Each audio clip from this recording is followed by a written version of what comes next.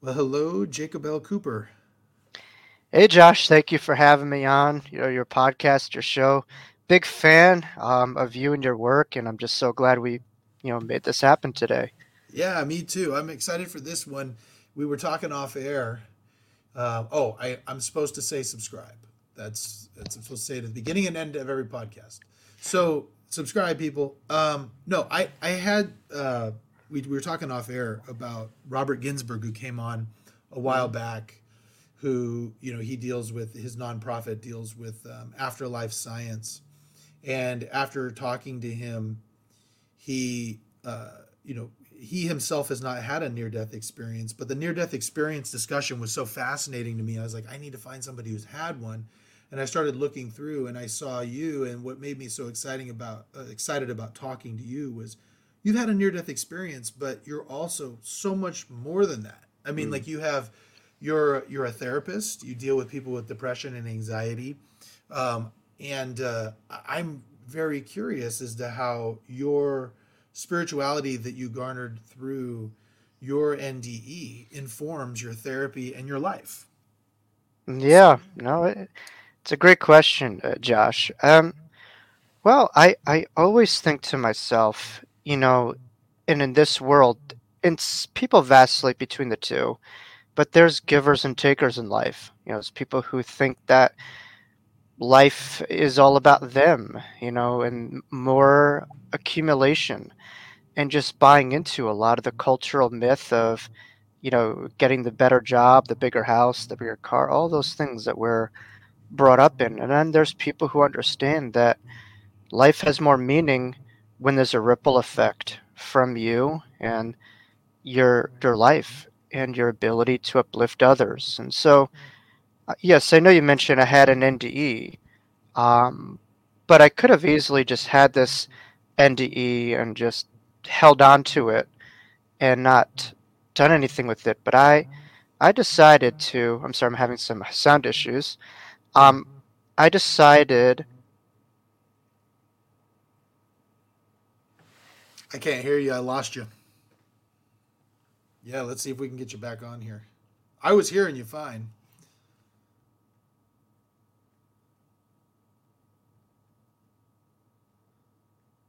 Yeah, we're having some sound issues with with Jacob Cooper here. Hold on one second. He is now. I've lost him completely. I got you. Okay, There good. we go. There Okay, we go. Got you back. my apologies. So my NDE, was an opportunity to give back a beautiful experience to other people. And I could have easily just held on to it, but I recognize that life is just so much more, than myself. And Yeah. it was giving back life when it was taken from me. And just my goal is to give that back to other people, that That experience and what I felt. that's awesome. How old were you when you had your NDE? I was just 3 years old. Wow. I'll say that again, 3 years old, because I myself, people tell me don't say this, but I'm my biggest skeptic. And I think Ah, most of us are to a degree. Like, we doubt ourselves. That's a very human thing, to doubt, but it's not a spiritual thing. We're kind of taught that. And so it's been hardwired in my psyche just to not believe, because we're in a reality that doesn't believe in, that believes in things that are small, but doesn't believe in things that are big usually. And yeah. That's a if good way it's to not, put it. if it's not in front of us, we don't believe it. If it goes beyond, we're wired this way. But I, for a while, didn't believe I was 3 years old. I thought maybe I was four, maybe I was five, and so I just a couple of years ago came up to my dad and I just asked him, how old was I when I had my NDE? And he said, you were three. And I'm just like, wow. And then he Wow. told me that shortly after I had my NDE, I approached him and I said, hey, Dad, something, and I'm paraphrasing, I'm using my language here, but something profound happened when I went to the hospital when I was rushed by the ambulance. And it's not going to make sense now, but one day you'll understand, Hmm. what I experienced that day. But something happened that day and I want you to know. And so hearing all these validational points just makes me ground this experience a lot more. Because, yeah, I mean, as a therapist, I look at this through a multitude of angles. I'm like, geez, I was 3 years old and I still have full retention from it. I'm amazed by that myself. Yeah. That is amazing, and it goes. That was one thing that Bob said that I thought was really interesting was because I talked with him a little bit about there has been some discussion that you can mimic what happens in a near death experience with ketamine or psychedelics.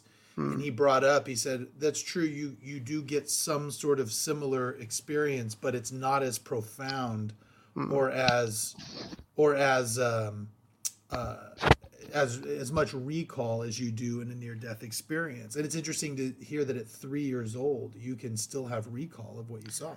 Right. Well, I I really attribute trauma and the Mm, gift of trauma, mm, to at least for myself and for many others, because when you think about it, the majority of people when they're about to cross over, when they have NDEs, unless it's like very sudden, they suffocate, mm, and they lose the ability to breathe. And at least that's what happened to me. And that was just the scariest couple of moments of my life that felt like an eternity of just suffering. And mm, it was devastatingly difficult. But I think that was the gift, that allowed me to really remember this, combined with the fact that this experience happened far beyond my brain. You see, in our world, we think, the scientists at least will say that the brain produces life. When mm, without the mm, brain, there is no life. And my NDE and other NDEs will reference that life is not started from the brain, but it's just filtered through the brain. mm. And at least for myself, my brain was not functioning, but yet I had this beautiful mind that exploded, Yeah. Wow. that went beyond my own brain. So how do you Right. explain that? Sure. Sure. So tell me, at 3 years old, I got to think that even if your family was religious, took you to church, things like that, you really didn't have any sort of religious base to have a near death experience. Is that fair? Like, I mean, what I mean by that Right. is your near death experience wouldn't be filtered through some sort of religious bias that you would have at 3 years old. No, I mean I grew up, Jewish Orthodox. You could tell my name Jacob. Yeah. But you know what I experienced and so many other near-death experiencers share is that the life that we live before the NDE has, for the most part, nothing to do with what you experience on the other side. Mm, Meaning the religious belief systems or your viewpoints, grounded in religion, there's usually very little symmetry with what you experience. You see people who are from, the Muslim faith, or people who are Jewish like myself, Christians, atheists, mm, whatever it is, Buddhists, and they all experience totally different uh, themes in their NDE when they cross over to the other side that have absolutely nothing to do with their prior set of beliefs or lack thereof. mm, hmm. So tell me, let's talk first about what you saw in your near death experience. I went to a playground at the age of 3 years old with family friends, and I climbed up onto a ladder going onto a slide. And at the time, I had whooping cough, otherwise known as pertussis, which led to my own suffocation. Mm, And every part of my body just began to suffocate and was not able to function. And the last part that I was just aware of was my own brain. You mm, see when you're suffocating, it's kind of like being in a basement and shutting the power breakers off in your house, and just one thing at a time was going. And without oxygen, unless you're on a ventilator or something, and even that does not work properly, as you've seen, um, you can't function without the ability to breathe. And sure. so I suffocated, but then I was able to feel and see my brain, and I just saw and felt it just snap in half, and it just felt like a plug was just yanked out of the wall, and I felt this incredible crack within my brain. And once my brain cracked open, that's when, as the saying goes, God came in. But literally, my brain had to crack in half for God to come in, right? So Wow. I went on to this beautiful tunnel experience, which is seen by a lot of NDEers, but I ascended vibrationally at an infinite rate upwards to there was no possible ending to how high I was soaring or how good I was feeling.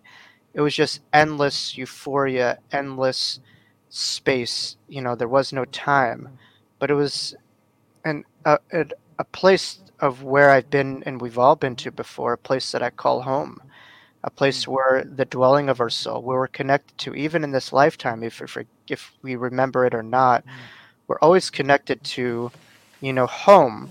But I was able to, see and experience what we call the divine, or to me, that's a very religious, kind of limited word, but I say the centerpiece of creation where all things emanate from. I was able to see my own, what's called spirit guides, which before we are born in this body, we have a contract to, these angels that are with us, and they help guide our life and they help us in our decisions and our choices and give us nudges, but they are contracted to us. I was able to see an infinite ray of angels that was in front of me, that was right over this reality. It's as if you take a little dial and you turn it up just a little bit, and heaven is all around us. It's a place that in some sense felt like a million miles away, but it was also over here too, and then just so Can much I stop? more. Can I Yeah, stop you right there? yeah. Can you describe what the angels looked like? Absolutely. Josh, they were literally right in front of me.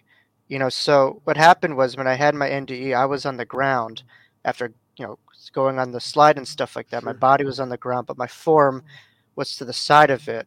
And I look up in the distance, and these angels are all in front of me. Now, these angels were different than the spirit guides. The spirit guides were to the right side and left side of me, and they had distinct characteristics and genders. Hmm. Whereas the angels were uniformal in their presentation. They looked kind of like God's minions. They were all basically the same in their presentation, but they were very youthful, and they were kind of like a bronze gold kind of color, and they were just floating right in front of me in this thin veil, and they were everywhere. And what were they doing? They were just sending peace, sending love, sending healing to the whole, planet. And they're here all the time. They're not far away. They are so close to this reality. I can't begin to describe how thin of a veil we are with the angelic realm. It's like you just turn up a dial just a little bit and they're all around us. Wow. It's So, amazing. Yeah. so you said that there were characteristics of the spirit guides. Did they look in like human form? In a way, but just there's very little words to describe how beautiful they were. Hmm. They were kind of like human with angelic features to them. And there was a male and female guide. And at the Wow. time of my NDE, I knew their exact names. And now I like kind of toss it around, but it's not that conviction that I had in my NDE. So there's like one or Ah. two things in my NDE that aren't as clear as crystal as Right. it was. I don't know why, but at the moment I knew their exact names, who they were. I knew them to my core. And when I saw them, I was just in awe. It's like Yeah. I was looking up. It's almost like, if you ever have like a crush on a celebrity or a crush on someone, and all of a sudden like they're like into you too, and you're like, what? Yeah. Or like a producer that you like admire is into your work, if you talk to Right. them and you're like, me, like that's Right. it was just more, it wasn't intimidation, it was just incredible awe. Like, you guys are invested in me. Like, I was just like, I felt like the luckiest man alive, but also I'm like, why you Right. guys are like up, I'm this. But you know what, that's not how they saw it. see us through such a different lens. Like we judge ourselves, and they love us. We Wow. judge us, and they love us, and they see the real you. Wow. Um, the real you, which is beyond this construct that we develop in this life, which is very much often pathologized and far off from the truth. Right. Did you get a sense? And the reason I asked this is Bob Ginsburg mentioned, but I think it was a little more different. It was a different, like, people coming to usher you through the process, uh, about family members. Did you get Hmm? a sense that these were like family members of yours? Uh, No, okay. that was something separate. I was able to have a reunion with my family on the other side, or Oh, what I wow. call my spirit family or soul family. I did have that.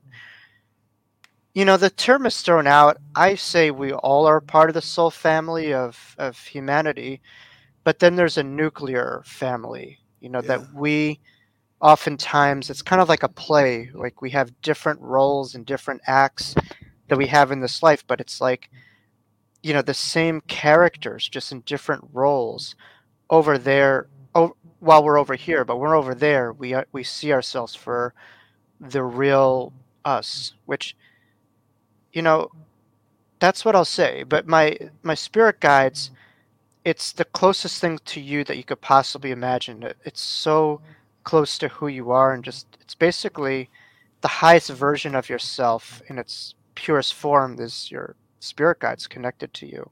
Wow. You know. That's amazing. So they usher you through this tunnel. Is that right? The tunnel, which is not as common as you would think. Not every NDE sees a tunnel.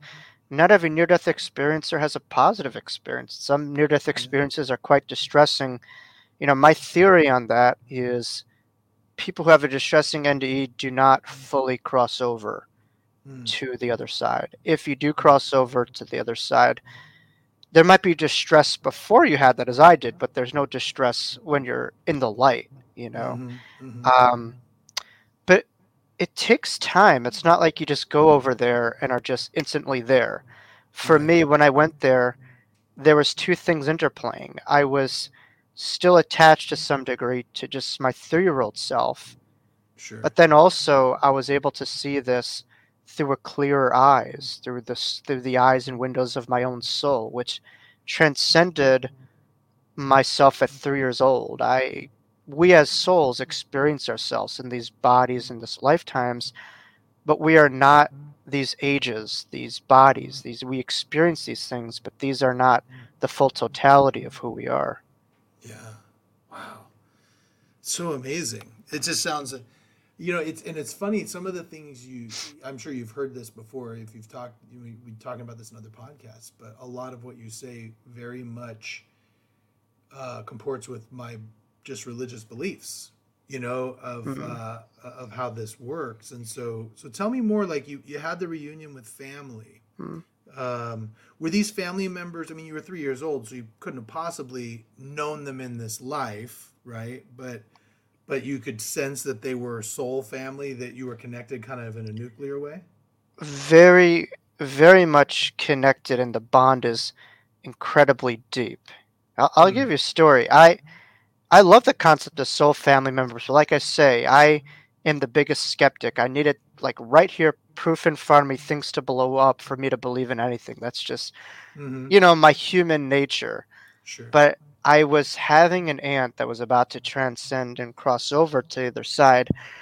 And like many people who are having um, these experiences, she was having something called lucid visions in a way, Hmm. which, when people are about to cross over, they they connect with their loved ones on the other side. They know kind of what's happening. They're kind of like not here, but not there fully. They're in between, and they vacillate between both realms.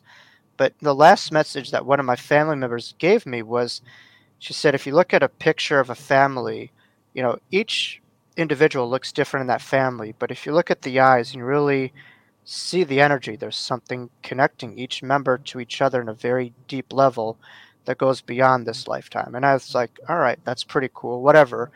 And then a year later, I was getting a reading, and then she stepped forward and was in spirit communication, and my aunt said the medium the medium through my aunt my aunt through the medium said pictures, pictures, and the medium looked at me. She goes, "Why does your aunt keep on telling me the word pictures?"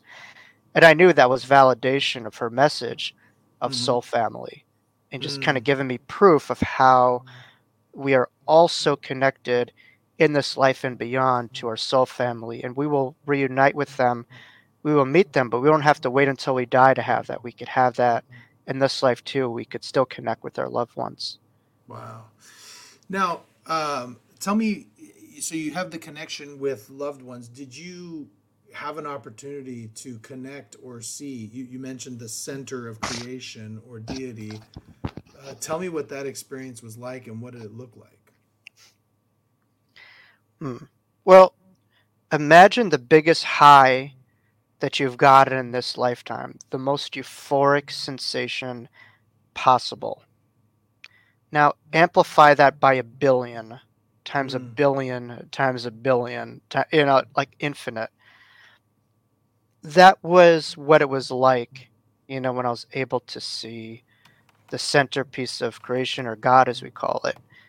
To me, God is infinite, infinite love, infinite joy, infinite beauty, infinite euphoria. There's no limitations to God. And God will come and present itself in different ways. To me, I was able to see God through mostly feeling, but also presented through an incredible golden palace that was being shown in the right side of my head, the right side of my brain. And this golden palace was emanating all things that just where all of life itself flowed from. So imagine an apex of reality in this reality that we're living in, and we're just kind of capped here. To me, divine is there's no end, there's no apex to it. It's just the centerpiece of all of life itself. And you recognize that everything comes from that place, flows through that place, is created from that place. And it's just the centerpiece of creation and life itself is the closest way I could describe it. But Yeah. it's infinite unconditional love and euphoria when you are in the presence of the divine. Wow. Did you have any communication with that deity, or was it just being in the presence? It was more just blown away in and all. It was just too Mm. powerful of a light almost for me to just it was just so profound. I was just in awe, it's just but Yeah. you know, I was able to have an understanding of letting go of fear, in Mm. that, in my NDE, I was able to, because a part of me was still connected and attached to my 3-year-old self. I'm like, well, what would that life look like? What would I look like? Mm-hmm. What's the rest of the story? And it just felt like something that was closing on too early and thinking that there was still some stuff to write, some stuff to do. Like, what is this life about? Sure. And what will my parents think? All that stuff. And then I was, comforted by this notion that there is no time, there's no past, present, or future, but an understanding to best describe it today that all is well, was well, will be well. And sometimes we hold on to fear thinking that's real, but in the end, it's all beauty, it's all love, and it's endless eternity. I've found, going back a little bit, I found one thing that you said earlier. You mentioned something about you kind of like you were grateful for the trauma. And I've Hmm? never heard that before. Right. We don't think of That's trauma and gratitude. right. Um, but Right. but anything in life, I love the Zig Ziglar statement that says, our attitude, not aptitude, will define our altitude. And I think if you're able to see things through gratitude, an attitude of gratitude, it changes your life. You bless things, not just the good things, but you also embrace the things that are difficult. Certainly, growing up having that NDE was very difficult, Hmm. you know, for many different ways. But the reason why I'm able to remember it was trauma. Hmm. Trauma, when you think of trauma, right, you could have a dissociation to it, you could push it away to protect yourself, or you have clear cut recollection of every moment of Hmm. it. Yeah. So like I always give this example on September 11th when, you and I were alive then, Hmm. we remember what we were doing at that time. We Yes. remember what we were doing maybe a day or two after. But if I ask you what we were doing September 25th, 2001, you're not going to probably know. Unless Right. you were at a Met game or whatever, I don't know. So trauma's funny like that, where with my NDE, like, it was so traumatic that I remembered everything. Now, what happened a couple months later, I couldn't tell you, but trauma has Sure. a gift of recollection. And when that thing has positivity to it, it could be a good thing, but it was certainly a double-edged sword, the near-death experience. Sure. Well, the thing about trauma that's so interesting is I find traumatic events, things that happen to you that are bad.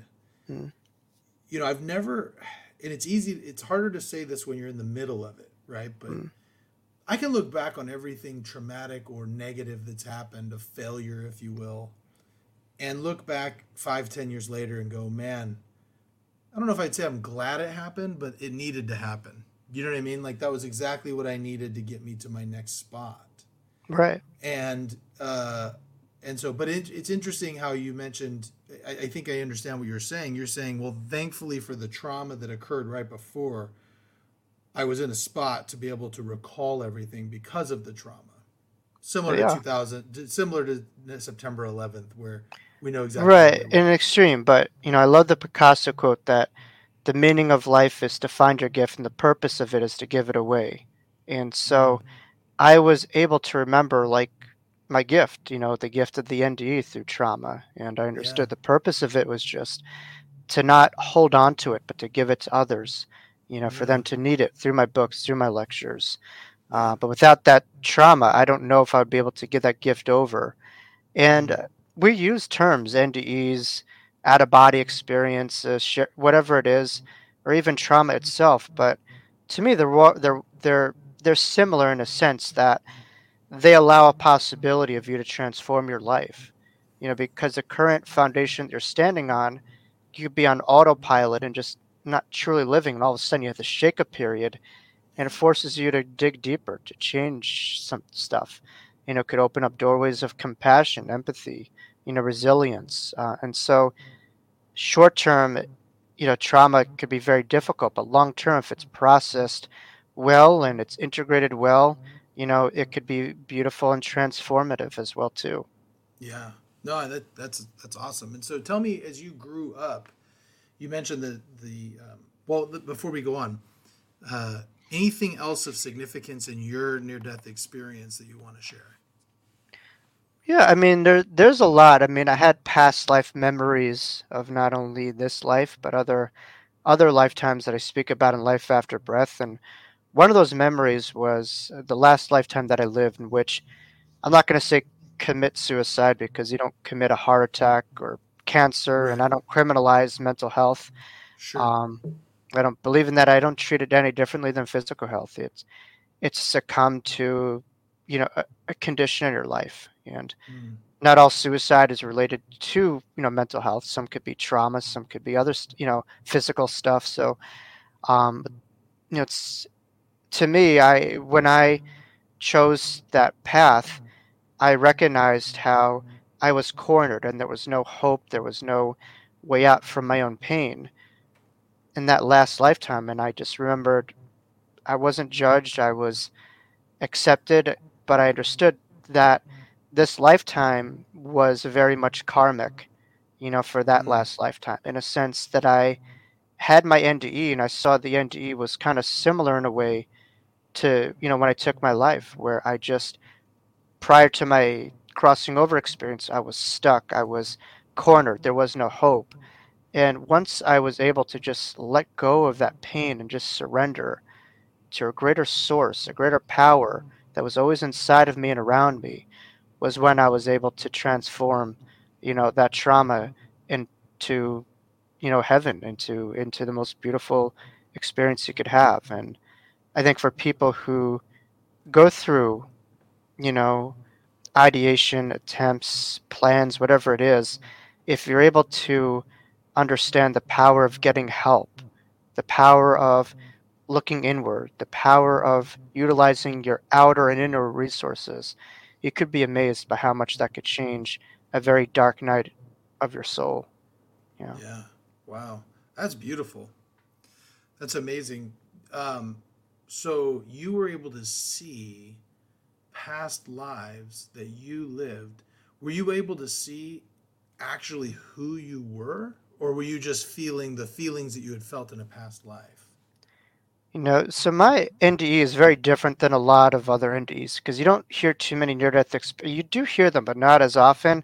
Mm-hmm. They'll talk about the life review, which I had, which is a Mm-hmm. review of this lifetime, but through not only your lens, but other people's lens, and the beautiful impact that it had, or some of the, difficulty that it may have contributed. And it's, not all one way or another. It's just kind of seeing things as they are. But that transcended this lifetime and went into, my own past lives. But the way that I could describe it, Josh, is I saw myself traveling around the globe. Like I was just flying around the globe, going from country to country, civilization, era to era, experiencing a lot of different lifetimes. And the most recent last lifetime is something that sticks most closely. As a kid, I would just kind of wake up in nightmares about that last lifetime and would see it randomly just pop into my head. I'm like, what is this? And I know I had it in my NDA, I knew what it was, but just kind of like a nuisance. And then, one day in my later teens, early 20s, I went to an intuitive and she described exactly what I saw in that last lifetime before me ever writing a book, ever getting public. And it was just evidential pieces of information that I needed to hear that this was real, that this was valid. This person didn't know me. I was a complete stranger. Yeah. I was just a kid going to college. No one knew me outside of family and friends. And the fact that she tapped into what exactly I saw was just, and other things was just, it wasn't just that one thing. So, I mean, you're a lawyer. I'm sure you'd appreciate this, but I look at the afterlife like building a case of eternity. Like you want Yeah. different pieces of evidence to get you to have not a belief, not a faith, but a knowing that there is an eternity and there is life more than just this reality. But you need those pieces of evidence to really build your case. Right. Well, and that's what I thought was, I think is so interesting about a near death experience. What I find kind of fascinating about those is people who have them. It can completely change Mm, the way you look at life. People mm, don't no longer have fear of death, which and they seem to have a greater understanding of what we're really doing here, like the meaning of life. And it's interesting right. because you had yours at such an early age Hmm. that it's probably informed your entire life. Yeah. Yeah. I- You know, life is so much about the foundation that you come from. Hmm. It's, if you look at, people who have been spiritual influencers and teachers and beacons of light, they might have had terrible lives, great lives, whatever it is.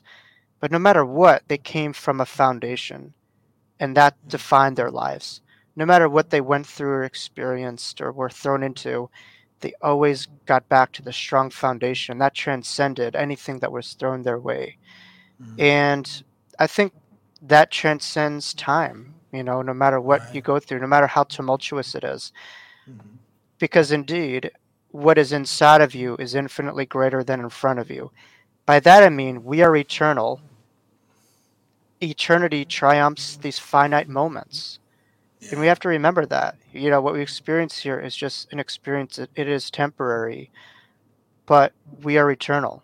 And if you're able to have a macro viewpoint and apply that to micro situations, you Hmm. could have a lot of transformation.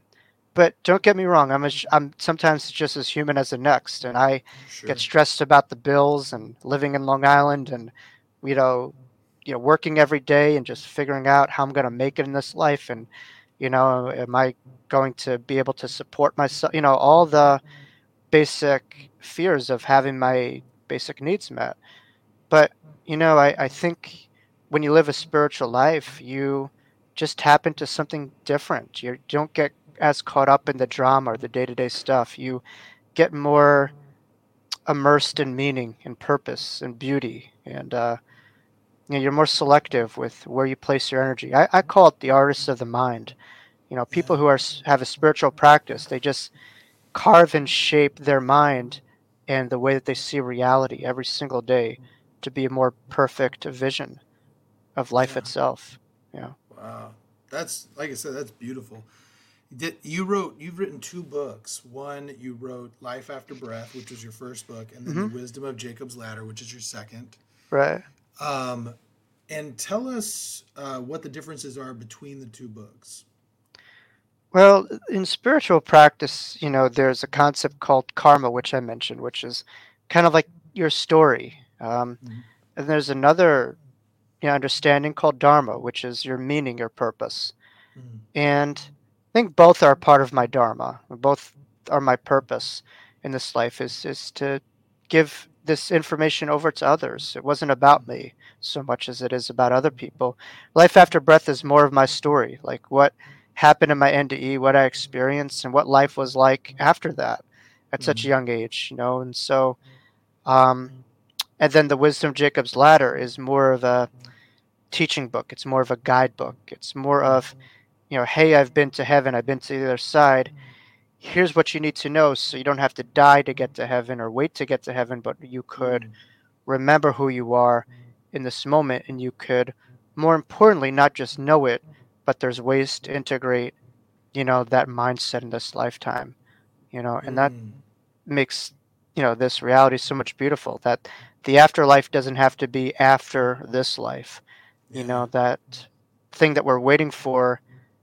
Who's to say it can't be right here, right now, if we are open in our minds and our hearts to a new reality at hand? So yeah, that's something I wanted to ask you about. So you have this NDE. Tell me, growing up with this information, how Mm. do you think uh, it informed your adolescence and your teenage years through college? Well, it was rough. I mean, I know you have black sheeps in family, but I was beyond that. Mm. I had 4 or 5 siblings. We all had the same food, the same house, everything, but I was by far the biggest outlier in my family, hands down. And so you just Yeah. have to wonder why, and Yeah. obviously there's always that one outlier, but this was by a landslide. Um, I think it made it difficult to be a kid Mm. because imagine, you're just kind of on this conveyor belt and you're seeing this reality, and all of a sudden you're taken off of it and you're just kind of recognized, just how this is not real. This is not reality. This Mm-hmm. is the human reality, but this isn't the ultimate reality. And Mm. then imagine you have to accept yourself that you're a 3-year old when you saw Mm. yourself as understand that I'm not 3 years old. I'm an infinite soul. And Yeah. so all these things I had to eventually have radical acceptance to.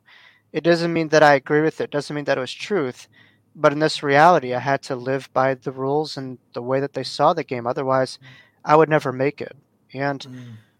that influenced in many ways my job as a therapist, because I find if people ask me what's the most skillful attribute that helps people to succeed in therapy or in life, and I would say flexibility and adaptability. Yeah. I Yeah. find when people, just hold on to the way that they think life should be versus the way life is, that's kind of an insidious kind of way to think that, you know, life is not the way that you always see it. Sometimes life in front of us is different than we want it to be, but that is what it is. And so, what do we do with that? Do we rebel against that? Do we rage against that? Do we fight that? You can do all those things, but some things you cannot change. You Yeah. individually. But you could change through those things. You're going through that struggle and finding for me, once I was able to have some breathing room, no pun intended, and some liberty, life became more of mine versus just feeling like I was on a cog in this wheel, you know. Yeah, yeah. No, I think what you said right there is right on. I think a lot of the struggle that people have, I know it's something that I've struggled with. I'm a member of the Church of Jesus Christ of Latter Day Saints, Mormons, as people call them, and the Mormon checklist is what I sometimes call it. Is the beauty of our church is that they really have your life kind of, there's like a checklist of things that if you do these things, it really helps you focus on really important things at really important ages. You plan on going on a mission for the church when you're 18 or 19. So the first few years, or your teenage years, are kind of building you for that, at least for the men. And then you come home and you get married and you have kids and you do all these things and you get your educational goals and you go to church and you serve and do all these things. And then when you get to the end of that checklist, you expect your life to look a certain way. Right. And then when it doesn't, something Mm. something out of control happens. Uh, it, it throws you for a loop, and then you can get caught up. I know I did. I've gotten caught up in it where I go, this is not what I was told would happen. This is not. Mm. This wasn't part of the plan. Right. But Yeah. that's but what's so funny is I heard my next door neighbor always jokes. He says, "You really want to make God laugh? Tell him what you think is going to happen, right?" And he's like, and so that adaptability and being able to accept, well, my life may not look how I want it to, but here is where it is. Sometimes I think if you do that, you'll find your life actually looks a lot better than you could have expected.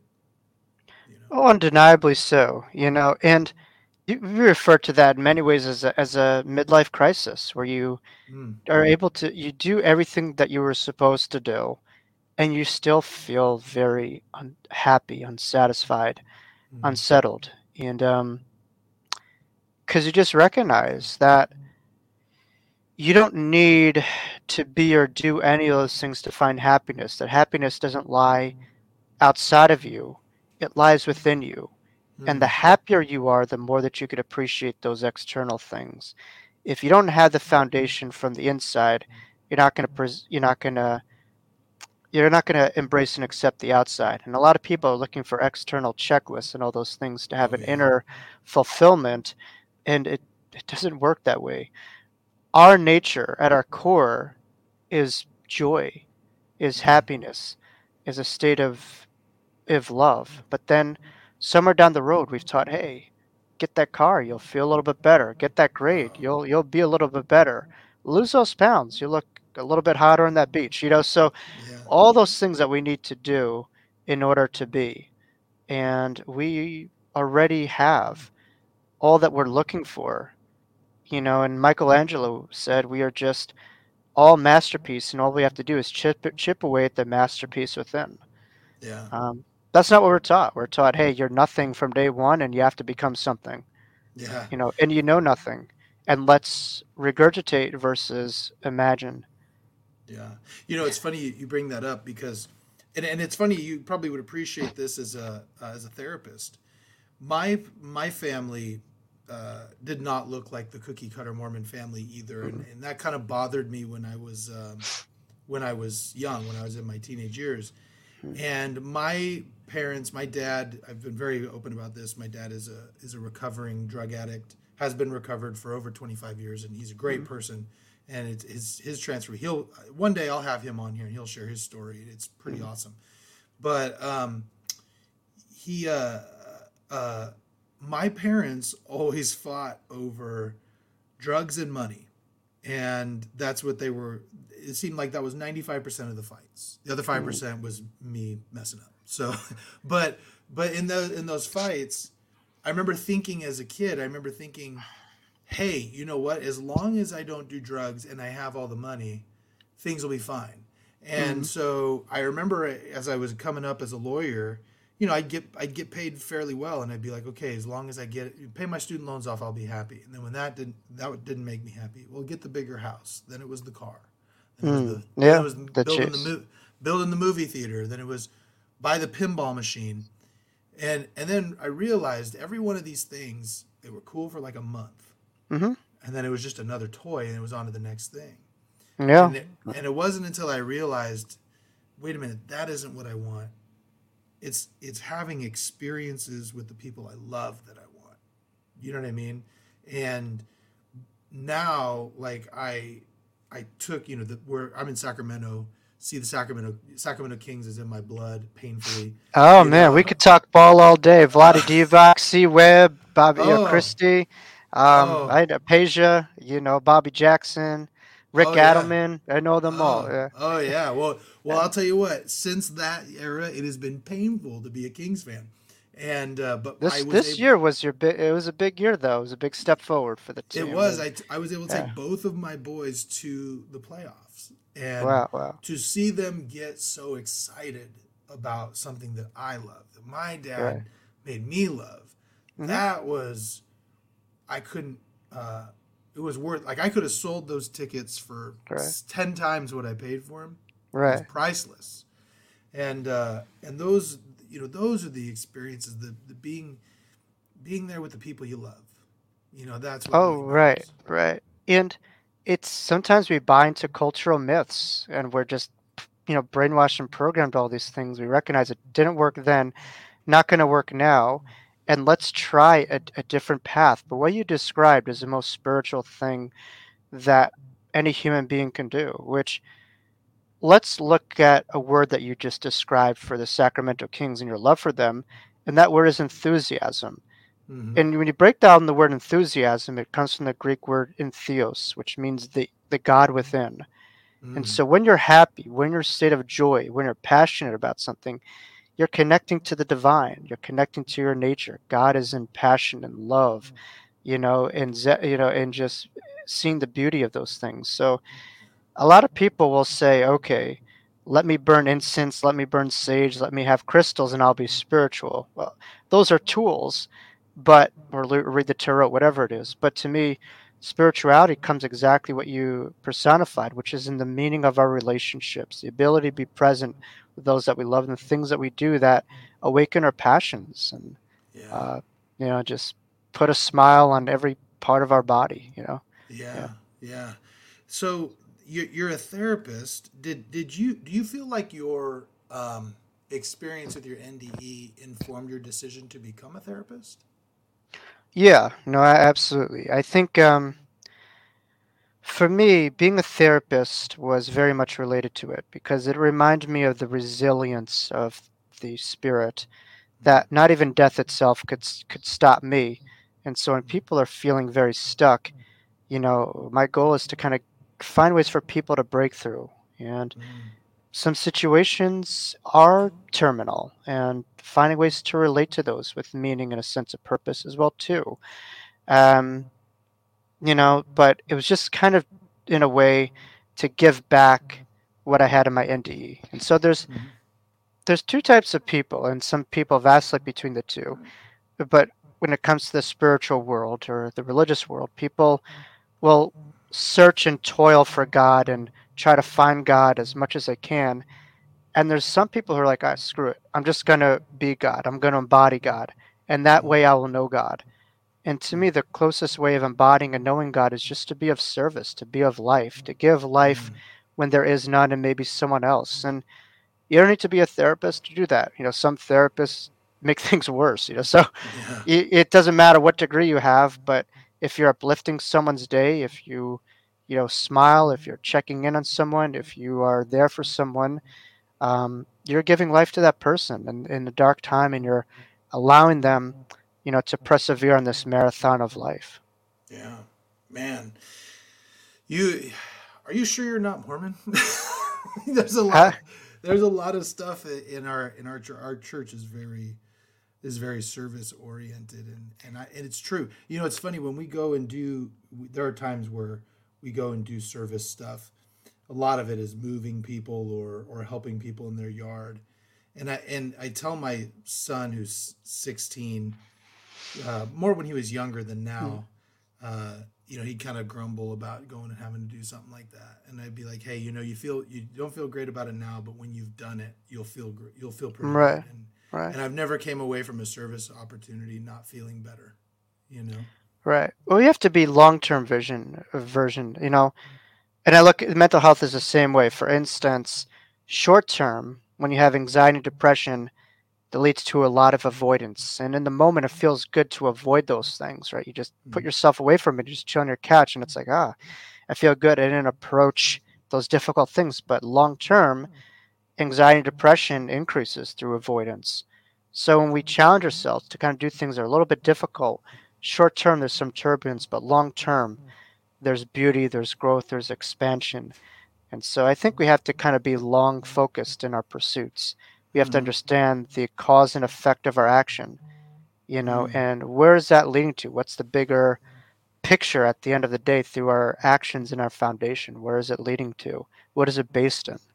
Is it mm, based in fear? Is it based in expanded love? Fear is very contracted, and love is eternally expansive. right, Yeah. right. So, what do you, when you're dealing with someone who has depression or anxiety, Mm. how do you draw that out of them? I mean, as far as the love versus the fear. Well, again, a lot of these things, I don't look at anything differently than physical health. Sometimes you're depressed or anxious, it goes just beyond willpower. It goes beyond just do it. It's something within the brain, and there's a lot of different neurobiochemical, imbalances that may contribute to that. Um, it's easier when it's environmental or it's situations in one's life that is contributing to depressed or anxious states. But when it's a long period or a disorder, something that could, to me, a disorder is a set of behaviors or conditions that really will dominate your life. I think the important thing is to learn self-compassion, Mm, because there's a lot of times when we're feeling certain ways, we won't accept ourselves, and that will define ourselves. But I think also for people to have a sense of self beyond just depression and anxiety. I think people sometimes when they have that diagnosis, that's all they see in themselves, and that is a part of you, but there is more to you, than pathology. And I think mm, having people to allow themselves to find balance of, yes, having structure, exposure, doing some of the healthy activities, but also being able to accept themselves where they're at unconditionally. I think mental health in many ways does not translate when we cross over. When we mm, cross over, it dissipates. But I think people have different themes in their life for different reasons from a broader picture. And for a lot of people, a lot of it has to do with learning how to accept yourself unconditionally mm, through even the most difficult conditions. And mm, at the end of the day, this world is kind of like a weight room for the soul. It mm, doesn't necessarily need it, but it expresses itself, and it becomes hopefully a grander expression of who you are throughout every lifetime by mm, remembering, the depths inside of you. But depression and anxiety could lead to a lot of beauty. You could have more compassion, empathy, understanding, through your own journey for another. And I look at this life as a training ground to be a spirit guide. And so mm. for us to kind of understand something, sometimes we need to go through it so that we could help out the next person. And Yeah. but I think for people going through depression, anxiety, the best thing I could recommend is to help out someone who may be, uh, going through more difficulty than you. Yeah. Someone who's maybe marginalized or struggling, and you recognizing that, wow, I have a lot more in me than just my depression, anxiety, and I have a purpose, and I could give over something great to someone else, even if I'm hurting. Yeah. That is very true. I found in the times when I'm in a bad way, going and helping someone else can really help pull you out of that. And so, Right. so based on your experience, um, we're eternal, Mm. and this is kind of our weight room proving ground. But you said not that we necessarily need it. Why do you think? And this is a broad question, I'm sure. But why do you think God or the deity that put us here put us here? Mm. It's hard to say. I think there's micro reasons for each soul itself, but I think a lot of us chose to come here too. Mm, I think sometimes we crave opposites and we crave something different, than that. I think we crave a place of forgetfulness and then remembering and then coming back to the all knowing. I think in a way it gives our soul variety. Imagine just kind of being in one place, the whole time. This kind of gives us different experiences and beautiful experiences. And think of eternity that has no beginning, no middle, no end. And so mhm. when you have that, you can have variety. You can Yeah, have finite experiences in the ultimate infinite reality. But our soul, doesn't necessarily need anything, but could have a drive, to just be a part of life and experience beauty in this finite life and forget it, remember it, and it's all a part of the cycle. And everyone is at a different stop of their wheel this life and a different stop of their journey, but it's all never ending, and that's a beautiful, endless carousel that we're all a part of. And um, this life could really be heaven on earth, though. Have you noticed that some experiences here, when you just sit back and look at it, just are timeless, are beyond beautiful in its nature, and we would never have that if we were never given this gift of life being here. We would have yeah, something different over there, but we have these just unique experiences where you have these droplets of heaven here. And sometimes we like the polarity. We like sometimes being in the dark to find the light too, not just yeah, being the light and seeing the light. And yeah, remembering more importantly that we are the light, yeah. too. It's it's in yeah. I remember a experience. It was so cool for me. My kids are all very artsy, Mm. and my son and my daughter did a play. My youngest son and daughter did a play, and they were in The Lion King. And Wow. my oldest, not my oldest, my youngest daughter, she got to play Pumbaa in The Lion King, and my son got to play young Simba. But my daughter especially, she wants so badly to be. She wants to be an actor. I mean, Mm. she has a flair for the dramatic, so it's perfect. And but watching how happy she was, I went to every performance, and Mm. watching how happy she was playing that, it was such a joy All right. to watch her do something she loves. And you're right, it's one of those things where you sit there. There was another experience I had where I was able to take my boys to Chicago, and I took them to Wrigley Field, and we sat there, and I remember sitting there with my two boys watching a baseball game at Wrigley Field and saying, uh, "If I were to die right now, I'm I'd be okay. I'm good with that," Yeah, yeah, and yeah, yeah, yeah. yeah, and so It's those um, moments. Yeah. yeah. You ever think this is just a like, complete offhand? You ever think like, what if this is just like something like Total Recall? The movie where like we're in some simulation and then we come back. I mean, do you ever wonder about that? Like, this is just some simulation, like where our soul is just like, you know what? Let's go play that game for about 80 years, and then That's go that's the back. kind of that's kind of the way it is. We're just Yeah. they say, that's life is but a dream. I mean, to me, this is the dream, and then you wake up from it one day and you're over there in heaven.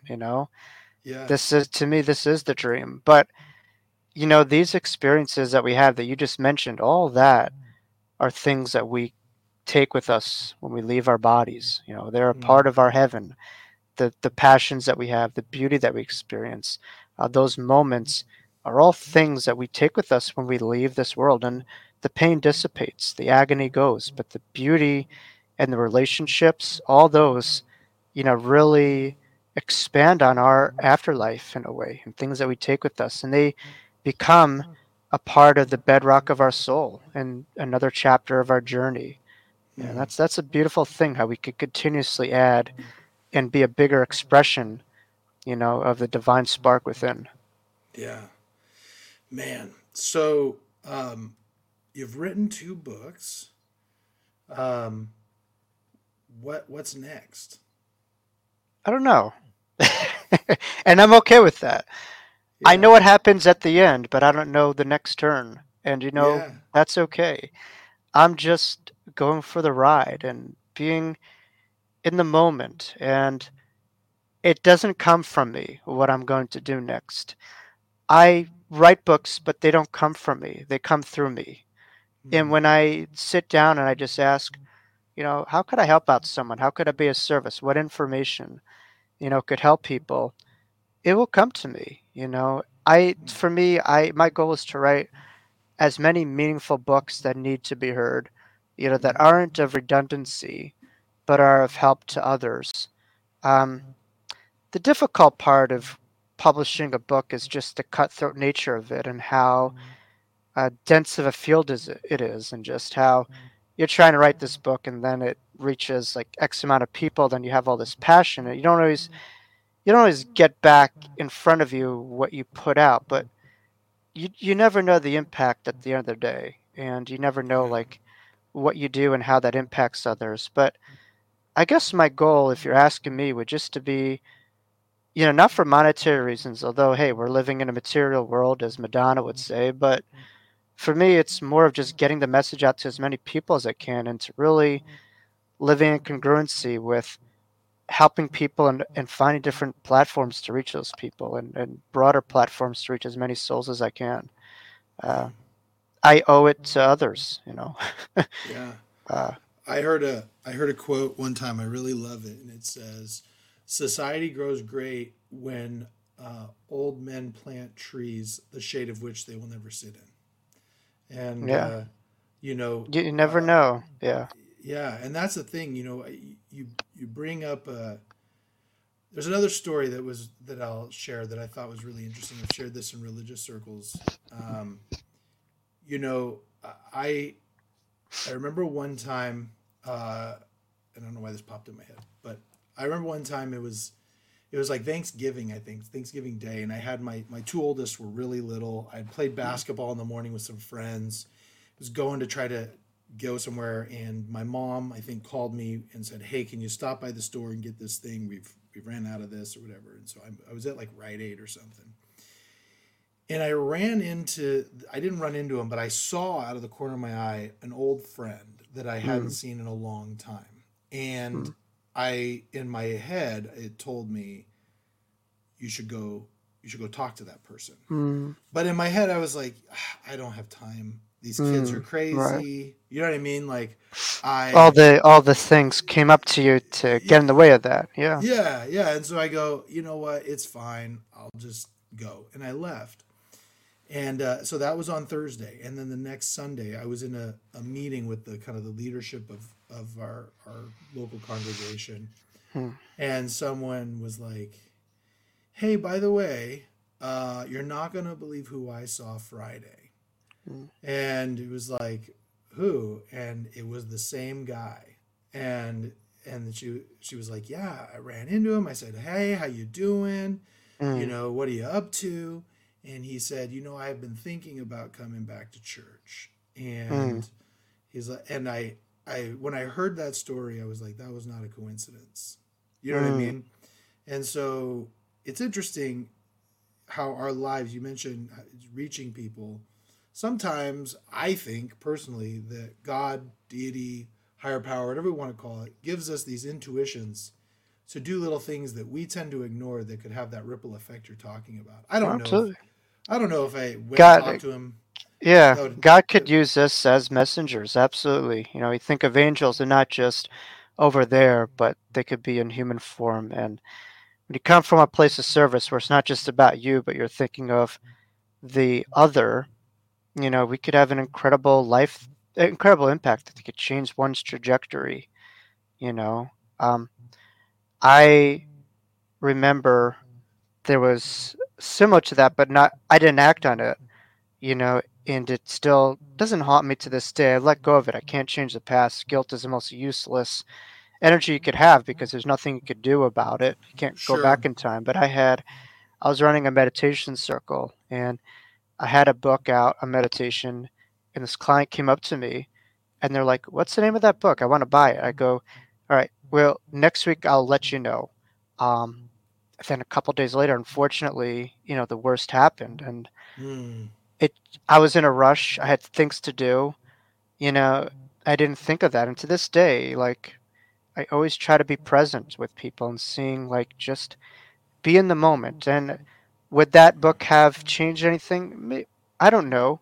But at least for me, it's just about being present with that person because you just never know the next time you'll see someone. So I think it's understanding, yeah, all these little things come and go, but you feel that calling, that's an eternal moment. You know, everything else could work itself out. Just be mindful and present, and amazing Yeah. things could happen. Yeah, and that's the thing. You never know. This is another thing that I think is really interesting. I've done a lot of podcasts now. I think when this one comes out, this will be like 42 or 43. Wow, So I've done wow, quite a wow. few now. But I remember hearing a guy. I interviewed someone by the name of Sonny Smith, who is transgendered, has gender dysphoria, Mm, has struggled with it his whole life, and I call him a he because he's transitioned back into being a male. He tried to live as a female, and he didn't feel like that was what God wanted him to do. But I remember hearing his story and thinking to myself afterwards, because I had taught this young man in like Sunday schools and stuff when he was young, 12, 13, mm. 14. And I remember thinking to myself about some of those lessons, and I was like, I probably would have taught that a little differently if I had known that he was struggling. Mm. And then I remember thinking to myself, why do I need to know that somebody else is struggling to change the way I teach things? Because I think that those little things, like giving those that little encouraging word, being that person who goes and does some service, you don't know what that person is dealing with, No, and no, and that could be the thing that keeps them going, you no. know. And Absolutely. And not, not to go down that hole, but we just never know what the person is going through. And I see today there's just so much judgment and so mm, little empathy. mm-hmm, And people who are going through questioning or are transitioning are the most susceptible, to self harm and suicide in those moments. And we're going to just pour more salt on that and not, mm-hmm, be with them and just be compassionate to them and allow them, in their own way to be supported and to figure things out. So, yeah, I think empathy needs to rule these days because I think we are just bullying people to a pulp. And it didn't work then. It's not going to work now. I think we need to just stop talking and listen more. I think you have oh one mouth and two ears for for a reason, and yeah, people have these big mouths and they don't listen, and they're not present with another's pain or story, and they don't know how to. It's yeah, yeah. it's a lot of dysfunction and disorder um, that we're seeing. But no, you're right. Compassion needs to be there. You just never know what someone's going through. Well, and that's part of the reason why I even started this podcast. I have a very eclectic group of friends between, I've done pro wrestling, I played basketball, I'm a member of the church, I really like hard rock music, I'm an attorney. I have all these different groups of friends Hmm. that kind of like without me would have never met. And none, some of them haven't. And the beauty of this podcast is I hope that people listen to all the various people who've had various experiences and realize that everyone is just trying to do their best in a very real human Right. experience. It's And funny because yeah, we're like living in a parallel universe where that same energy, that same intent, mhm, is just flipped in another way, and then everyone's just blinding themselves from that.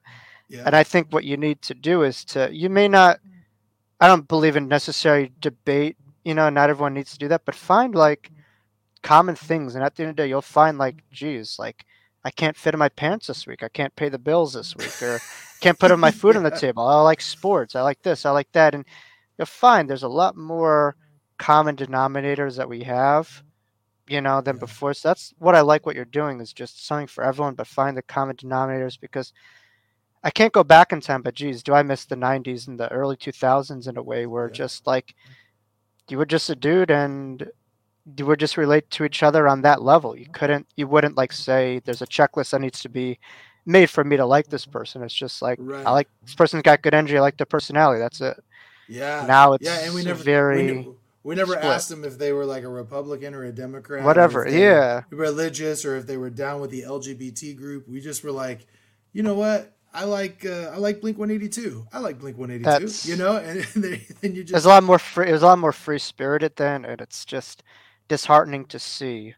yeah Um, yeah, no, you just at least for me, I majority of my friends think totally different than myself. But you know what? I gravitate to their personality, and when we just align with common things, and that's it. And there's very little of that though.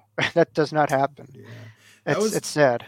that was a I did a tour when I was doing wrestling. I did a tour with Impact Wrestling up in Washington, and I remember being backstage and I'm looking at all the people that were coming through. And I was in law school at the time, and I remember seeing some of those people and hearing them talk. And I told the buddy I was with, I was like, "This is so cool because there is no other place where I would have ever had anything in common or had any reason to talk to any of these people, but Right, because we all have a love for this weird pro wrestling thing, right. That we brings all us can together. yeah we all come together and have a great time where we would meet no other place.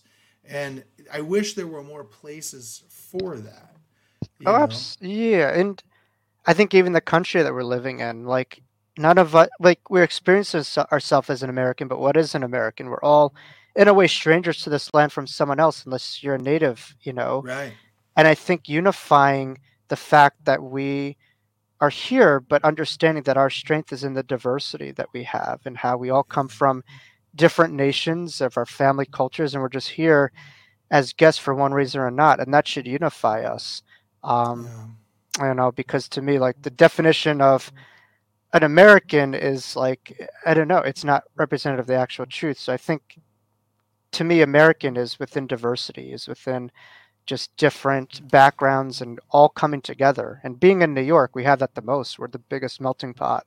But I think it's everyone from every different part of the world here together. It's United Nations. Yeah. But that's the way I Yeah. see it. But you don't understand. They are trying to destroy us, Jacob Cooper. They, whoever they are. I love New York. I went there when I was looking at law schools. I had spent some time there. And, you know, there's kind of this, being on the West Coast, there was always this kind of thing of, oh, yeah, you don't want to walk down the street. People are going to be tough or whatever. And East Coast, the man, Tupac and Biggie war, right? yeah, yeah. But the Yeah, thing is I went there and I could people no one was nicer to me than people in New York. You know, you walk in and I was wearing a Notre Dame sweaters and they're just like, "Oh, Notre Dame, having a great year." Like people just randomly would talk to me, and right. it's so different here in Sacramento. Nobody talks to each other just randomly. It's interesting because when I go to like out west or whatever, I have like wow, everyone's here so nice, and when I'm in New York, so like when we're in a new place, we may be open to new things and like see things Yeah, through a different lens. But it's nice to find humanity wherever we go and to see the strength of each city and at its best form.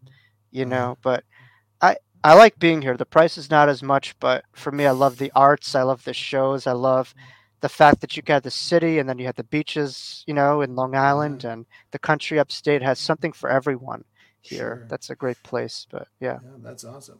Well, listen, I want to ask you a few questions I ask everybody on these sure. podcasts. So the first one is what would you say you would consider your biggest success in life? My biggest success in life. Wow, that's an interesting one. I think on paper, writing 2 books by the age of 32 Yeah, is the biggest success story, but surviving death is another one, and being able to not only know that there was life after death, but experiencing life after my own near death yeah. and being able to transition. Oh, I wanted to ask one other question about you real quick. Some people who have an NDE, they go there, but then someone kind of tells them, "Hey, it's Right. not your time," Hmm? and sends you back. Was that your experience?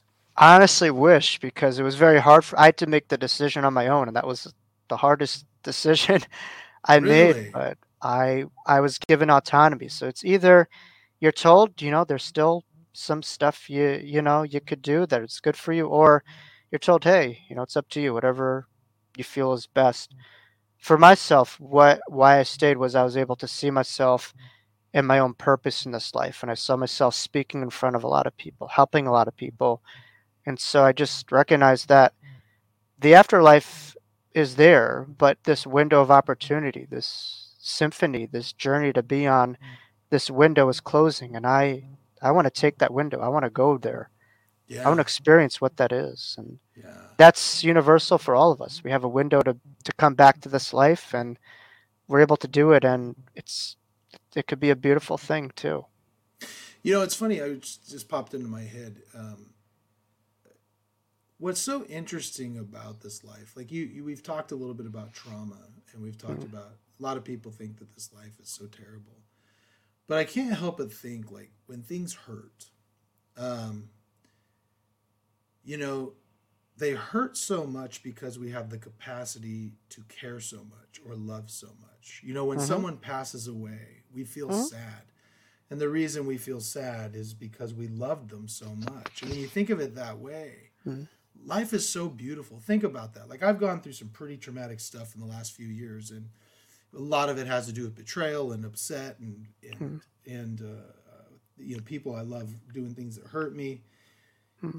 But it's like they hurt so much because I had the capacity to love them so much, and that in that way, that makes this life pretty amazing. You know that we have that capacity. And it can, but I think also it's allowing our emotions to be in motion. Mm-hmm. So many people are living in a very trendy society, and we just want to go on to the next thing, the next thing. We don't want to be with the difficult. Our Mm-hmm. society is totally transformed to avoid the difficult at all costs. Like we just divert Mm-hmm. from anything difficult and have something handle that for us, you know? So, but again, there's an intelligence in our emotional hardwiring. And if we're able to go through, some of those difficult feelings, there's a transformation that could happen where we experience agony and hardship and acute grief to finding beauty and meaning of that person's life and what they were about, and that could transform ourselves too. But I think people have to allow themselves to be present, know what that's like to feel. And if you're able to do that, that develops understanding and empathy for the next person. If you think that Mm-hmm. life is all about you, then all of your experiences, if they're bad, you'll see, geez, there's no purpose. It's not good right now. So life is not working for me, and you understand that life is not working. Life works through us, not Mm-hmm. necessarily, to us in a Yeah. sense. It happens for us, not to us. Yeah. The thing that is interesting about that, when things are bad, people have a tendency not to progress. And Yeah. that's another thing is that I've had it simultaneously some of the worst but also best years of my life at the Mm, same exact time. And I attribute that a little bit to just because I'm feeling bad in the morning or something bad happened to me today doesn't mean I can't get the things done that I planned on getting done. mm, And just because something happened that hurt me doesn't mean I can't take my kids to the movies tonight. You know, and well, and so just because this thing happened doesn't mean I can't go and help this client. You know, yeah. Yeah. and that's why, like I said, I mean, there have been some days where someone has asked me, how you doing, and I'm like, beautiful and terrible. Right. It's And two things could be true at the same time. It doesn't have to be so one-sided. But yeah, the pivot, not only on the sports fields, that's a very important move to do in life. The yeah, reset. I yeah, mean, that's a part of that adaptability and just, all right, this happened, but I'm here now, and that's that mindfulness and just getting back to foundation. And a bad morning doesn't have to be a bad evening. Much like someone who they lived a crappy 30, 40 years of their life they didn't enjoy, doesn't mean that they can't have a good life after that. It does mean yeah. that we have to find a different foundation, a different mindset, a different way to view life itself. You can't expect a different result from a different job, a different relationship if you're the same person. Oh, 100 Yeah. percent. So next question: what would you say is your biggest failure in life, and what did you learn from it? Well, this man is probably, well, now you're probably okay with him, but before he passed, he probably wasn't one of your favorites. But I'm going to give you some Mamba mentality. Mr. You're KB very true. 2024. I listen, yeah, I know he was, well, he was the kryptonite, but Yeah. he said, he once was asked, like, what's failure? He said, I don't know what failure is. He said, if I mess up against the Sacramento Kings on Monday, but if I learn of it, in film study Thursday, how did I really fail? I grew from that. So Yeah. if you grow from failure, that's a success. But my biggest failure in my life, um, hmm, I'd say my biggest regret was at times putting my ego in front of others in my family. I had a very tumultuous relationship, and at times I just always needed to be right about things. And Mm. when you're strong-willed, that could be a strength, but sometimes you have to learn to pick and choose your battles, and you have to learn sometimes is harmony more important than being right. And as a kid, I was just kind of like a pit bull, and I just feel bad for not being the softest, nicest, the gentlest. I was a pretty rough kid, and it wasn't an Yeah. easy situation. I was responding to a lot, but if I could turn back time, it would be maybe as a kid to be a little bit softer and more gentler to my family, my siblings, and just Mm. to be a better son, to be someone who was kinder. But I said a lot of cruel things as a kid that I cannot have back, Mm. to my siblings, and those things have all allowed me to be more selective with how I conduct myself and how I speak to others. But there are also things that gave me sadness, where just like, wow, it could have been a lot more enjoyable in a way if I just focused on harmony more versus always needing to be right. Mm. You know, That's good advice. That's good yeah. advice. So the last question, and we've talked a lot about death, So, but at some point in the future, you are going to pass away for good, at Yeah. least in this Yeah. life. And when that happens, there'll be a funeral and a eulogy. What's one thing you hope somebody says in your eulogy about you? The same thing they said about my grandfather. He made this world a better place. Yeah. That's it. You think about it, that's the biggest that's the biggest, you know, it's the most beautiful thing that someone could said about you. From your existence, the world was better. So sometimes you'll just hear things and be like, oh, whatever. But from you being here, this world is a better place. And that hopefully is the essence of our lives. I can't say that about a lot of people. A lot of people would rather cause ha- you know harm and damage than healing, and even the things that they feel that are healing are causing damage and harm, and they don't have the observing ego to recognize that they're living in delusional thinking. So hopefully coming from a place of good foundation that leads to helping others and making this world a better place is what I would say. But also, at the at that I wasn't known as the near death experience guy. I Hmm. don't I don't want to be defined by that. I want people Yeah. to remember that they're afterlife people. I don't Mm. want people to be so attached to me or my message. I want my message to be a reminder of what other people know in their hearts. Yeah. And that is that we are eternal and that we are loved and we are cared for. And Yeah. so much more than we could ever imagine, Wow. and there's so much more inside of us and around us that we forget about. And near death experience is something that I had, but I don't have a monopolization of heaven. I'm just a guy. Yeah. I come and go like anyone else, but I happen to have this thing, and I don't attach to it, and neither should other people. I'm just a messenger of something, and that's it. Yeah. Yeah.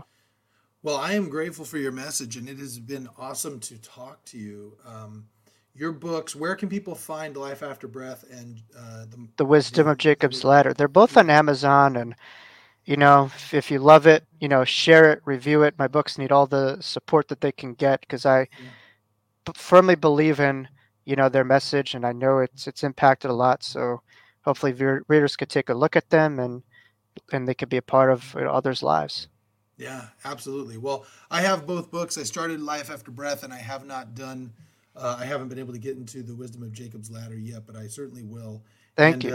And this has been a joy. We're going to have you back on. We'll have you back on after I actually read Wisdom of Jacob's Ladder. I'm going to have some questions, and I'm going to use that as an excuse to get you back in here. So we'll have you on Absolutely, again. Josh. An honor. Be well, Yeah, my man. Keep up the good work. Stay in touch, and always good to connect with like-minded people who are making this world a better place each and every day through your yeah, work. Thank you. awesome. Well, If you've listened to all this, appreciate you following, subscribe, and we'll talk to you again later.